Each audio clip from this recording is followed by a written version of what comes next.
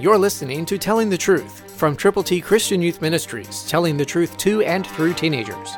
Here is Triple T founder George Dooms. Believe on the Lord Jesus Christ. Caleb and Joshua were spies with good reports. Listen to Caleb's story. And now behold, the Lord has kept me alive. As he said, these 45 years, ever since the Lord spoke this word to Moses, while Israel wandered in the wilderness, and now here I am this day, 85 years old.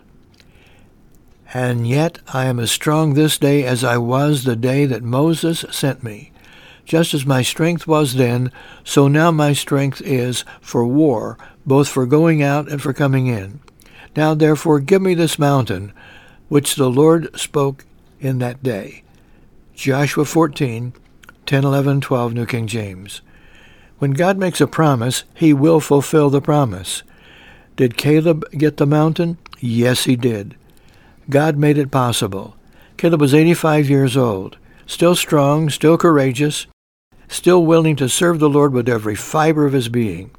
Whatever your age is, whatever your circumstance might be, God is able to do exceedingly abundantly with all that you can ask or think. Trust him. Read his word.